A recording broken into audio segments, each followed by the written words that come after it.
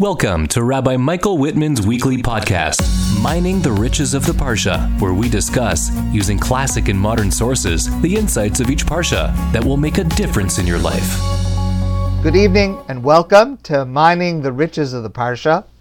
Tonight is Thursday night, July 23rd, 2020, and it is a great pleasure to have everyone here together, learning together, getting ready for Shabbos, getting ready for Tisha B'Av.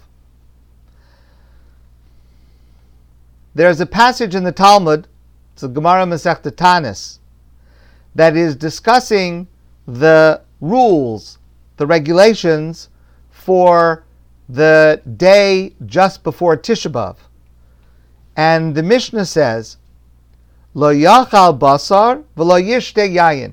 In the meal before Tisha B'Av starts, so that's the afternoon before Tisha B'Av, we're already beginning the process of mourning. We're not allowed to eat meat at that meal, and we're not allowed to drink wine. The custom of Ashkenazim is to extend that practice backwards from Rosh Chodesh Elul, from the beginning of the month of Elul, which was yesterday, for the 9 days leading up to and including Tisha B'Av, that we do not drink wine, we do not eat meat, but in the Talmud, that's the rule concerning the meal just before Tisha B'Av. And there are other rules and regulations and practices, what we may do, what we may not do during this period. And then the Talmud says the following, Amar Rav Yehuda Amar Rav. Rabbi Yehuda says the name of Rav, Kach haya minhago shel Rabbi Yehuda b'Rebbe Eloi. This is the practice of Rabbi Yehuda, the son of Rabbi Eloi. Erev Tisha B'Av, in the late afternoon before Tisha B'Av would start, Mevi'in lo pas chareva b'melach. They would bring him a piece of dry bread with salt. V'yoshev bein tanor likirayim. He would sit on the floor of his kitchen between the oven and the stove. First of all, sitting on the floor in the kitchen between the oven and the stove is a place that is not such a nice place, a place that a person who is very sad would sit there. But also, if you're sitting between the oven and the stove, certainly in former times, it's a place where you would be able to see flames, like existed at the time of the destruction of the Beis Hamikdash, the Holy Temple in Yerushalayim. So he would sit on the floor in this corner of the kitchen. He would eat his dry bread, v'shoseh la kiton shel mayim, and he would drink a container of water, v'domeh kami shemeso mutol lefanov, and he would resemble in his actions and in his demeanor a person whose, God forbid, whose deceased relative is lying before him. Dome kami shemeso mutol lefanov. For us, the challenge of this period of the Jewish calendar, we're now in the period of the 9 days leading up to the 9th of Av that commemorates the destruction of the first temple, the destruction of the second temple, other catastrophes that have befallen the Jewish people in Jewish history.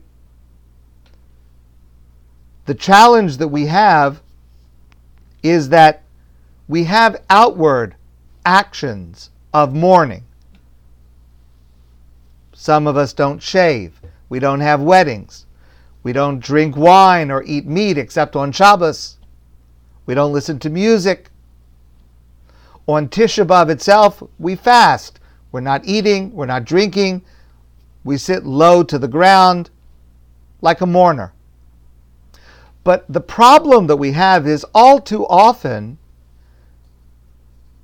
our heart remains untouched.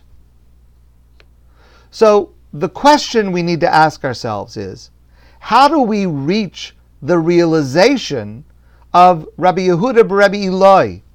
How do we personalize it? Especially since none of us ever experienced living in a time when the Beis Hamikdash was standing. By the way, Rabbi Yehuda Rabbi Eloi also did not live during the time of the Beis Hamikdash. He also did not see it ever in his life. And somehow he was able to internalize and personalize the loss so that he was not only acting but feeling like one who, God forbid, their loved one is deceased in front of them. How do we reach that? That's the effort that we need to put forth in these days. And to try to grasp this, first let's take a look at the building and see what that building meant, and then to appreciate what it means not to have it. So let's start at the very beginning. Of course, the Beis Hamikdash, the Holy Temple in Jerusalem, began originally as the Mishkan, the sanctuary that God commanded the Jewish people to build just a few months after they left Egypt, and that traveled with them through the desert and for several hundred years after they came into the land of Israel, and then finally it was transformed into a permanent building in Jerusalem. But it began as the Mishkan. And at the very beginning, in the Parsha of Truma, where God commands the Jewish people to build this structure, which is going to go on to be the Beis Hamikdash, the first temple and then the second temple, God says these famous words, V'asu li migdash, v'shachanti b'socha. Build for me a sanctuary, so that I may dwell within you. I pointed out to you before, the pasuk does not say, God does not say to the Jewish people, build for me a sanctuary in which I may dwell in it, but rather build a sanctuary so that I may dwell in you, b'socham, within you. Build a house so that God can live in you. The building of the Mishkan and the presence of the Beis Hamikdash was an invitation by God to the Jewish people shortly after the encounter at Mount Sinai to enter into an ongoing relationship of intimacy with God. It's significant that when the building reaches its final form, the Beis Hamikdash, literally that means the house of holiness. It is a bias. It is a home. It is God's personal space. It's not a public, formal space, but rather a personal, intimate, revealing space that God is inviting us to share. Try to imagine for a moment if you could feel that sense of intimacy with God, that you had been invited into God's home, the feeling of being enveloped and protected by God's presence. Who among us can say that we have ever truly felt that? Who among us wouldn't do anything or give anything to feel that now? And imagine if the language of that intimacy was the language of prayer. If we really felt, when we say words of prayer, that we were speaking within a relationship of intimacy, that we were speaking having been invited into God's home. If we felt, when we say words of prayer, that we could achieve what the prophet Yeshayahu, Isaiah, promises. V'hayaterem yikro vani ene.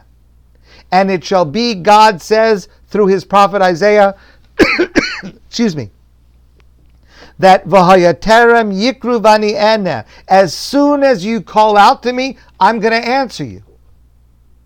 Od he medabrim vani eshma, while you are still speaking, I am responding to your request. I'm responding to your prayer. That's what it means, v'shalchanti b'socham, that God is dwelling within us. And therefore our words to God have an immediate response and reaction. That's what we're missing. With the destruction of the Beis Hamikdash, we are missing that closeness, that intimacy with God, that feeling that God is listening and responding as soon as we speak. That's what we're missing. And we're missing another element as well. Because of course, on Tisha B'Av, we focus on the destruction of the Beis Hamikdash, the Holy Temple in Jerusalem.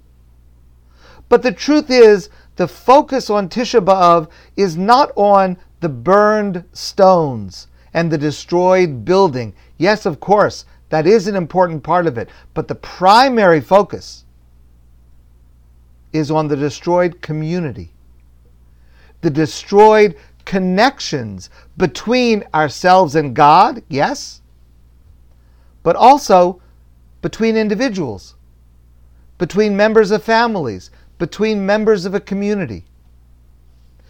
During the time that the Beis Hamikdash was standing, which was a period of over 1,200 years in total, the first and the second,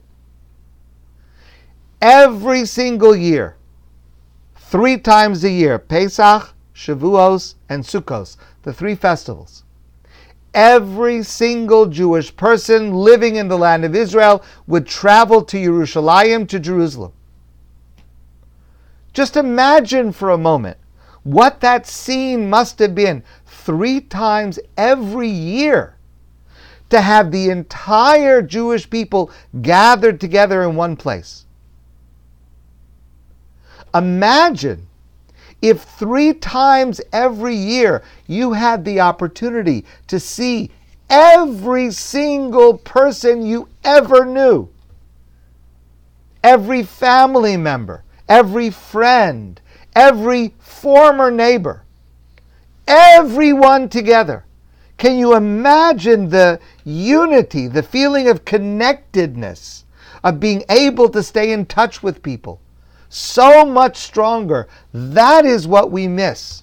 As a result of the destruction, we no longer have a place to gather. Erica Brown writes, there is something transcendent about being in a space shared by tens of thousands of people with a similar mission and vision.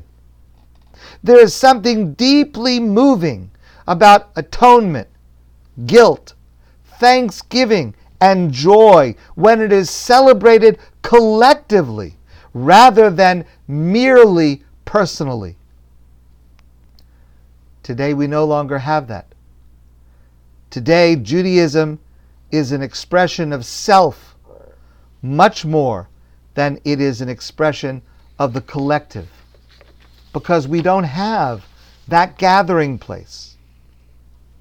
Today, when was the last time you were personally, in person, part of a gathering of Jews on a large scale? Let's say, for example, 20,000 Jews. And by the way, Yerushalayim for the 3 festivals would be, I don't know, hundreds of thousands, maybe millions of Jews gathered. But let's just say 20,000. When's the last time? How many times in your life have you been personally, in person, together with a group of more than 20,000 Jews?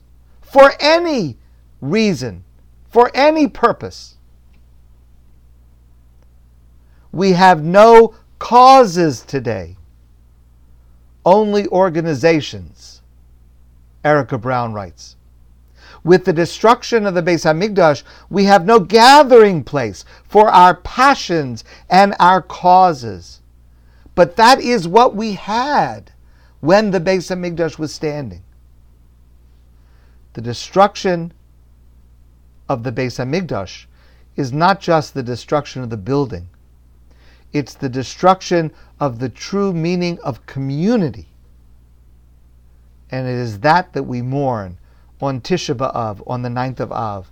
Not just the building, but the builders. The connection between the people that would be there. But the deepest level of Tisha B'Av is that we can get it back. Eli Wiesel wrote, "Because I remember, I despair. Because I remember, I have a duty to reject despair." That's the essence of Tisha B'Av. On Tisha B'Av, we remember and we despair. And on Tisha B'Av, we remember and we reject despair. Because next to the last line of the book of Eicha, the book of Lamentations, that we read the night of Tisha B'Av, that describes in such dramatic detail the destruction of Jerusalem and the exile of the Jewish people and the persecution of the Jewish people in the aftermath of that destruction. The next to the last verse, the thought that should stay with us as Tisha B'Av ends, is the famous verse, Hashivenu Hashem Elecha V'nashuva. Return us, God, to you, and we will return. Chadesh Yamenu Kikedem. Renew our days like they were in times of old. We can regain that majestic community of Israel. We can regain that intimacy with God, and we can regain the language for that intimacy within our prayers. But it takes a lot of work. And the time for that work is now, in these days leading up to Tisha B'Av. I'd like to share with you a passage in the Gemara and the Talmud. I'd like to study it together with you and analyze this passage. It's a very famous passage. You may be familiar with it. It's a passage in Masechta Gittin. The Talmud says, Kamtza and Bar Kamtza Charov Yerushalayim. As a result of the story of Kamtza and Bar Kamtza, Jerusalem was destroyed.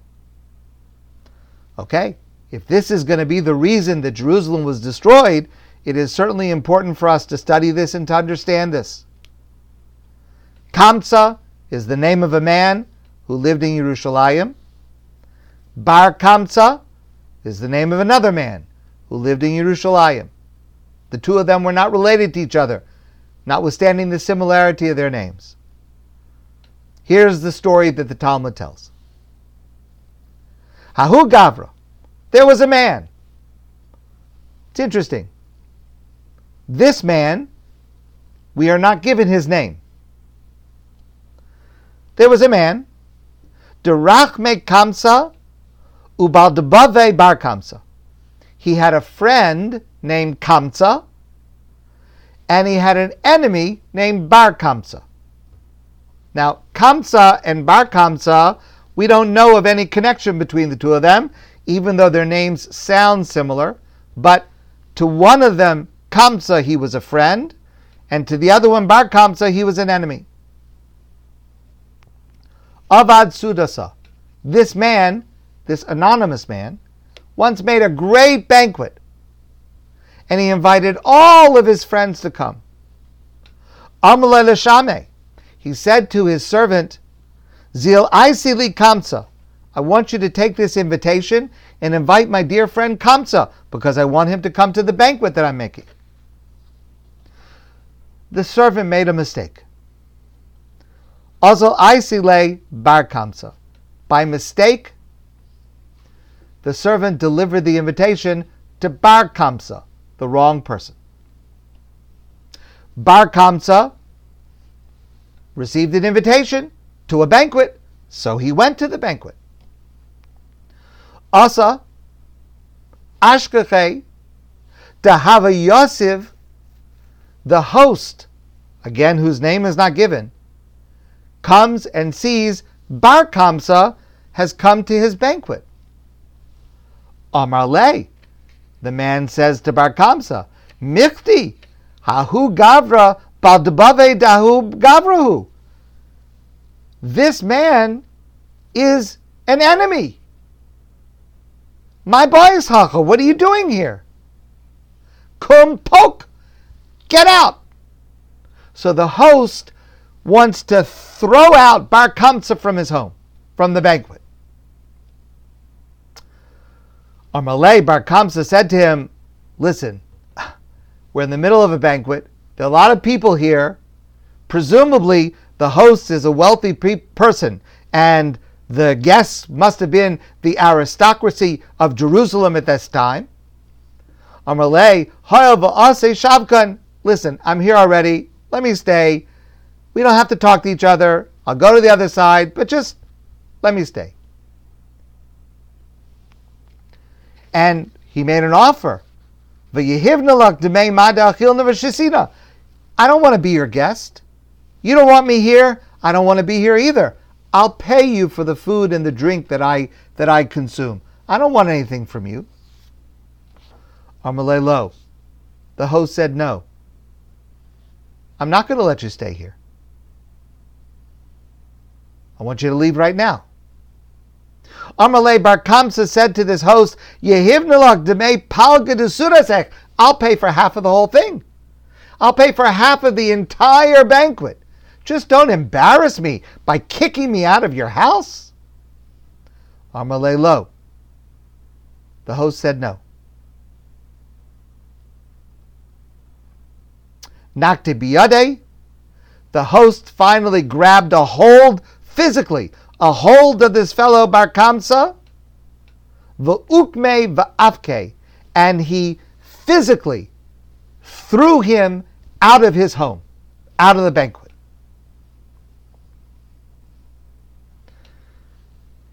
It's a terrible thing to do,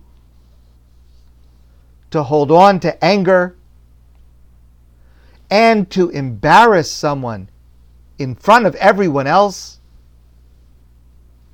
To embarrass someone publicly is like committing an act of murder.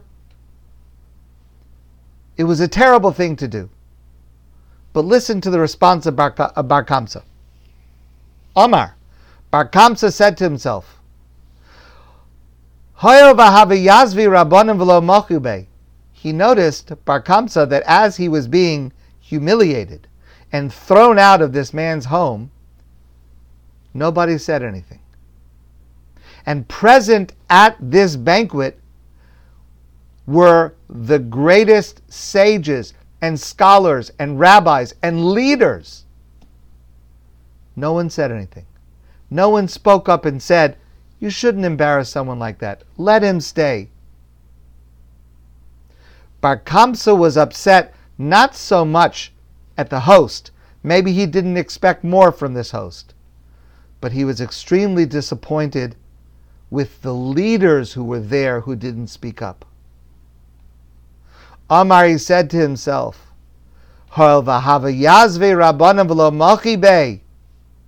since no one of the leaders spoke up, it must be that they felt that it was okay what he did. It was okay to embarrass someone publicly. It was okay to humiliate someone publicly. He then left this home and he went to the Roman authorities and spread slander about the Jewish people that invited the response by the Romans to decide to destroy the Second Temple. Terrible, terrible story. Now, clearly, it's not just this one story. Clearly, what the Talmud is trying to teach us is that this kind of behavior, this kind of sinas chinam, needless hatred, was prevalent, not only among lay people, but even among leaders who should have responded and intervened. And it was the deterioration of the moral fiber of the Jews of Jerusalem at that time, the decay that allowed Rome to be able to destroy and conquer Jerusalem. Let's look at this a little bit more deeply. Now, the normal interpretation of this story is you have a man whose name is not given. He's the host. He has a friend named Kamtza. He has an enemy named Bar Kamtza. By accident, Bar Kamtza came to the party because of the mistake of the servant. And then, when the host says these words, Michti, Hahu Gavra Baldbava Dahu Gavrahu, this man is an enemy of that man. What that means is, this man, Bar Kokhba, is an enemy of that man, meaning me, meaning he's my enemy. What is my enemy doing here? And that's why he threw him out.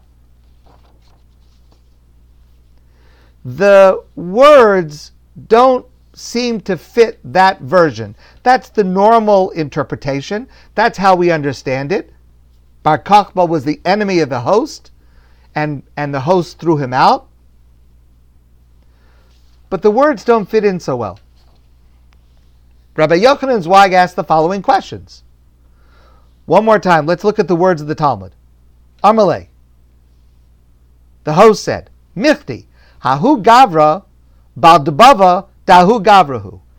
That man is an enemy of that man. Now, if that man means Bar Kokhba, and the second that man means himself, it's a little strange that he's referring to himself in the third person. It seems like he means to be saying, you are my enemy. Why does he say that man is an enemy of that man? The words don't seem to fit in so well. And secondly, remember the first line. The first line of the story.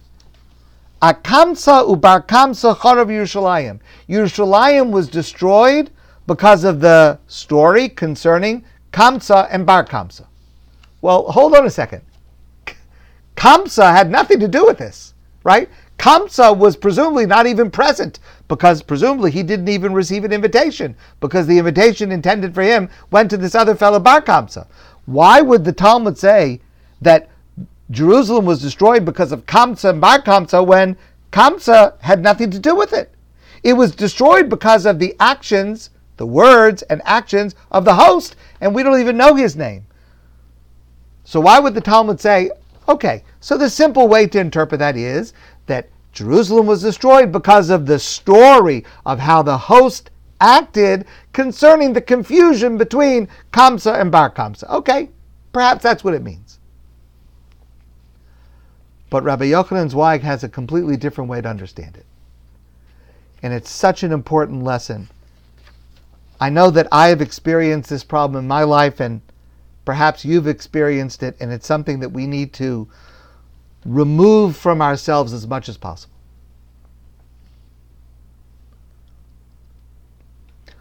Why does one person hate another person? God forbid. Should never hate anybody. But why does it happen? Well, if I feel that that person harmed me, I may hate that person. But there's another category. If I have an enemy, again, God forbid, a person should try not to have enemies, but if I have an enemy, and then my friend wants to be friendly with that person, I'll be very upset. I expect that if I am angry at a person, my friends will also be angry at that person. And there are so many applications of how this works. Of course, when you say it in these words, it sounds like these are children in third grade. But of course, all of us understand this happens in life very often.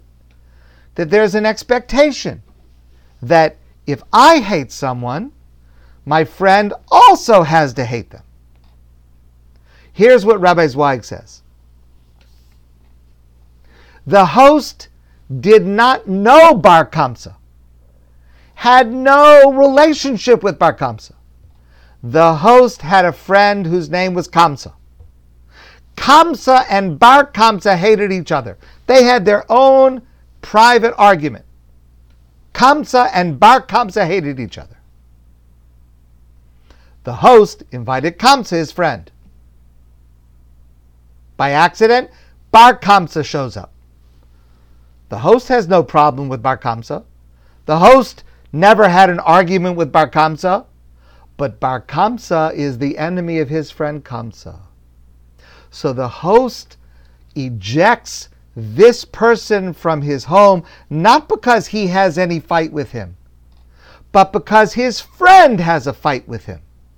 And by the way, keep in mind, again, the friend that had the fight is not even there. That is sinas chinam.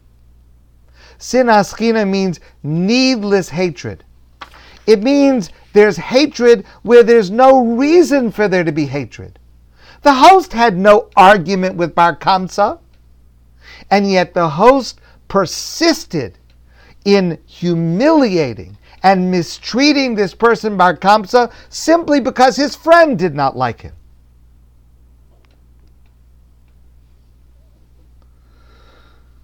That is a terrible, terrible, needless hatred. I've experienced this in my life. Maybe you have in yours, where I wanted to invite someone and someone else said to me, if you invite that person, you shouldn't do that because I'm having a fight with that person. We need to work on ourselves. Even if we have an issue with someone, we need to try not to impose our upset on others, because that can very easily be an example of sinas chinam, of needless hatred, of causing enmity when there is no reason for it.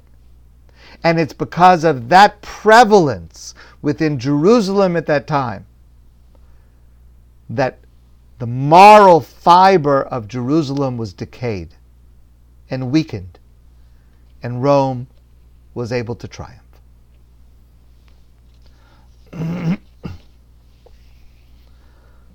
I shared with you before a discussion of one of the Kinnahs, one of the poems of lamentation that we recite on Tisha B'Av morning, which is a week from today in the morning.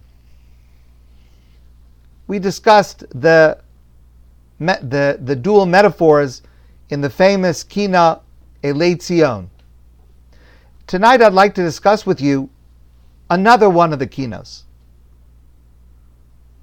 This is another famous Kinnah, lamentation.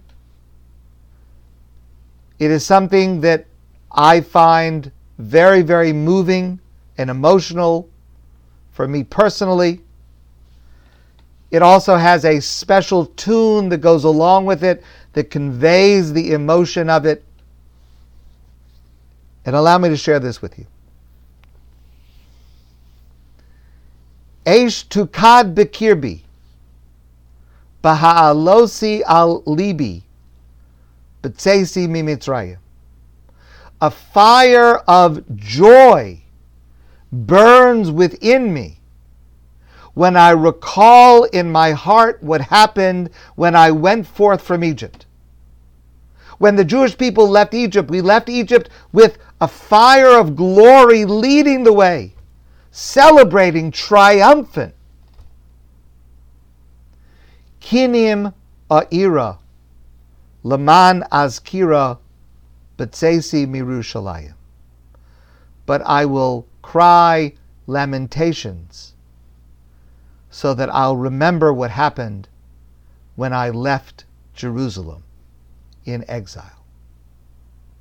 So it goes on for a number of stanzas, and the format is to play off the similarity of these two phrases. B'tseisi mimitzrayim, when I left Egypt, versus contrasted with B'tseisi mirushalayim, when I left Jerusalem. When we left Egypt, it was in triumph, it was filled with idealism and optimism and working towards a goal of reaching Israel. And then the diametric opposite, B'tseisi mirushalayim, when I left Jerusalem, in destruction and exile, looking forward to persecution and to no future.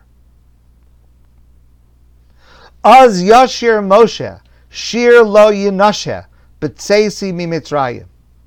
Then Moshe chose to sing a song not to be forgotten, the famous song of Az Yashir, the famous song of triumph after the Jewish people successfully crossed through the Red Sea.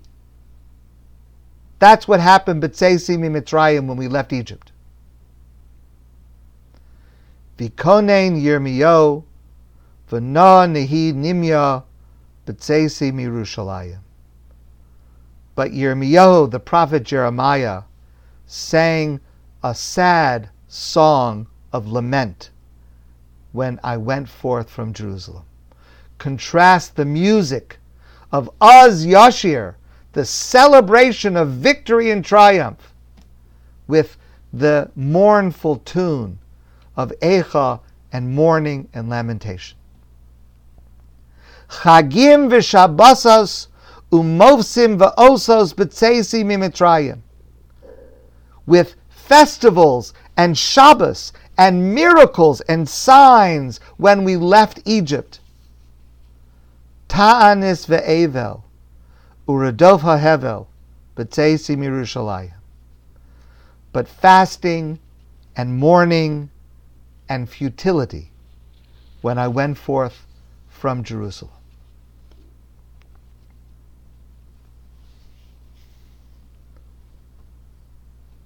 The tune goes like this. And please, I'm sorry I'm so inadequate in singing it, but I want you to hear the jubilation of the first line and the contrast to the mournfulness of the second line. Chagim v'shabbosos umovsim v'osos b'tseisi mimitzrayim.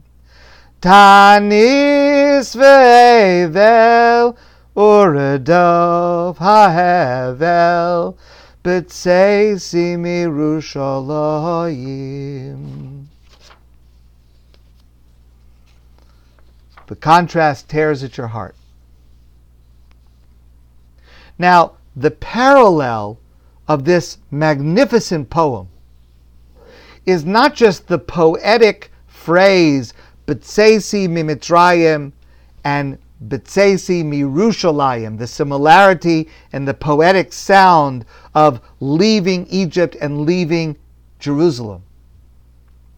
But there is an inherent connection between those two. You remember from Pesach, at the Pesach Seder, we have a Seder plate. And on the Seder plate there are symbolic foods. And there are two foods that are a reminder of the sacrifices, the Churban, the sacrifices that will be offered. One of them is a roasted bone.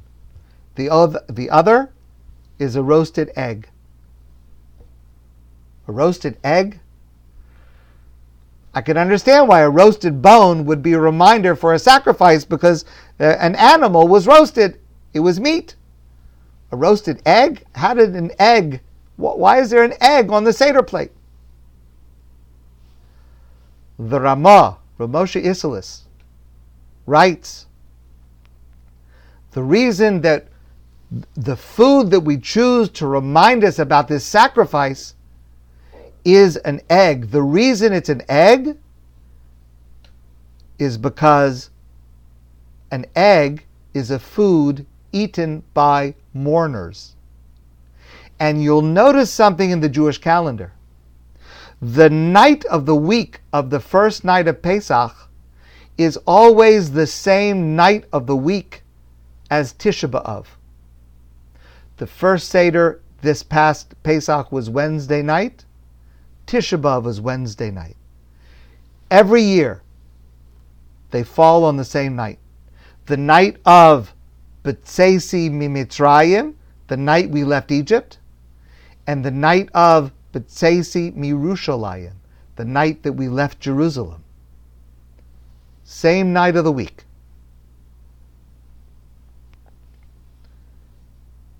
And, you may know, the other time that we eat a hard-boiled egg, the custom is to eat a hard-boiled egg at the meal before Tisha B'Av. On the afternoon before Tisha B'Av, as we get ready to fast, we have Su'uda HaMafsekes, the meal that will differentiate and begin the fast period. We have the custom to eat a hard-boiled egg dipped into ashes as a sign of mourning. Because, yes, it's true that we left Egypt, but we also left Jerusalem. And the two are connected. The two are connected through this hard-boiled egg, through this reminder about mourning. But why is an egg a food eaten by mourners? Says the Ramah in another passage, because an egg is round. And it reminds a mourner who, God forbid, a loved one has passed away, and they come home from the cemetery, and they have a special meal called Su'udas Havra, a condolence meal, and they are served hard-boiled eggs, because it's round. Why is a round food a symbol of mourning? Because life is round, because there is a cycle to life. It comes, it leaves, and it will come back again. We have a principle of fundamental belief in Tchias HaMesim that there will come a time in the future when those righteous people who lived and who passed away will come back to life. Death is not permanent. The Beis HaMikdash, the holy temple that was destroyed, was not permanently destroyed. It will come back. It will be rebuilt. Jerusalem, that was destroyed, is not permanently destroyed. Jerusalem is coming back, has come back, will come back. And that's what it is expressed in the remarkable last stanza of this Kinnah. Torah u'su'uda u'chlei chemda b'tzeisi mimitzrayim. Torah and testimony and the cherished vessels, the holy cherished vessels of the Mishkan and the Beis HaMikdash when I went forth from Egypt. Sason v'simcha, gladness and joy, v'nas yagon v'anacha, and the extinguishing of anguish and mourning, b'shuvi liYerushalayim, when we return to Jerusalem. The ultimate message of this Kinnah and the ultimate message of Tisha B'Av is that as painful as it is, as bereft as we are, without the building, without the connection, without the intimacy, we will get it back. B'shuvi liYerushalayim. We will return to Jerusalem. Our sages tell us, Kol mis'abel al Yerushalayim. Whoever mourns for Jerusalem, but not just outwardly, whoever mourns like Rabbi Yehuda, Rabbi Eloi, as if, God forbid, their own loved one is lying deceased in front of them, whoever mourns in that emotional sense, Zocha liros benuyeha, will merit to see it rebuilt. That's our deepest hope. Our deepest hope that the sadness and the mourning and the pain that we express will lead to the rebirth, the rebuilding. Recently I read a remarkable novel. I recommend it to you. It's called After the Flood by Cassandra Montag. And one of the characters says these words: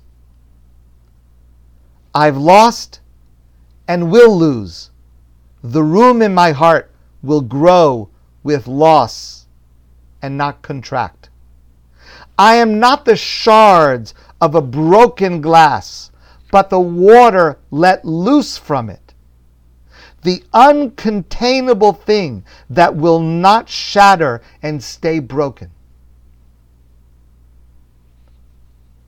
A container of water, a vessel of water is broken. You can either be the shard of broken glass, or you can be the water that is let loose from it, that does not shatter, that remains connected.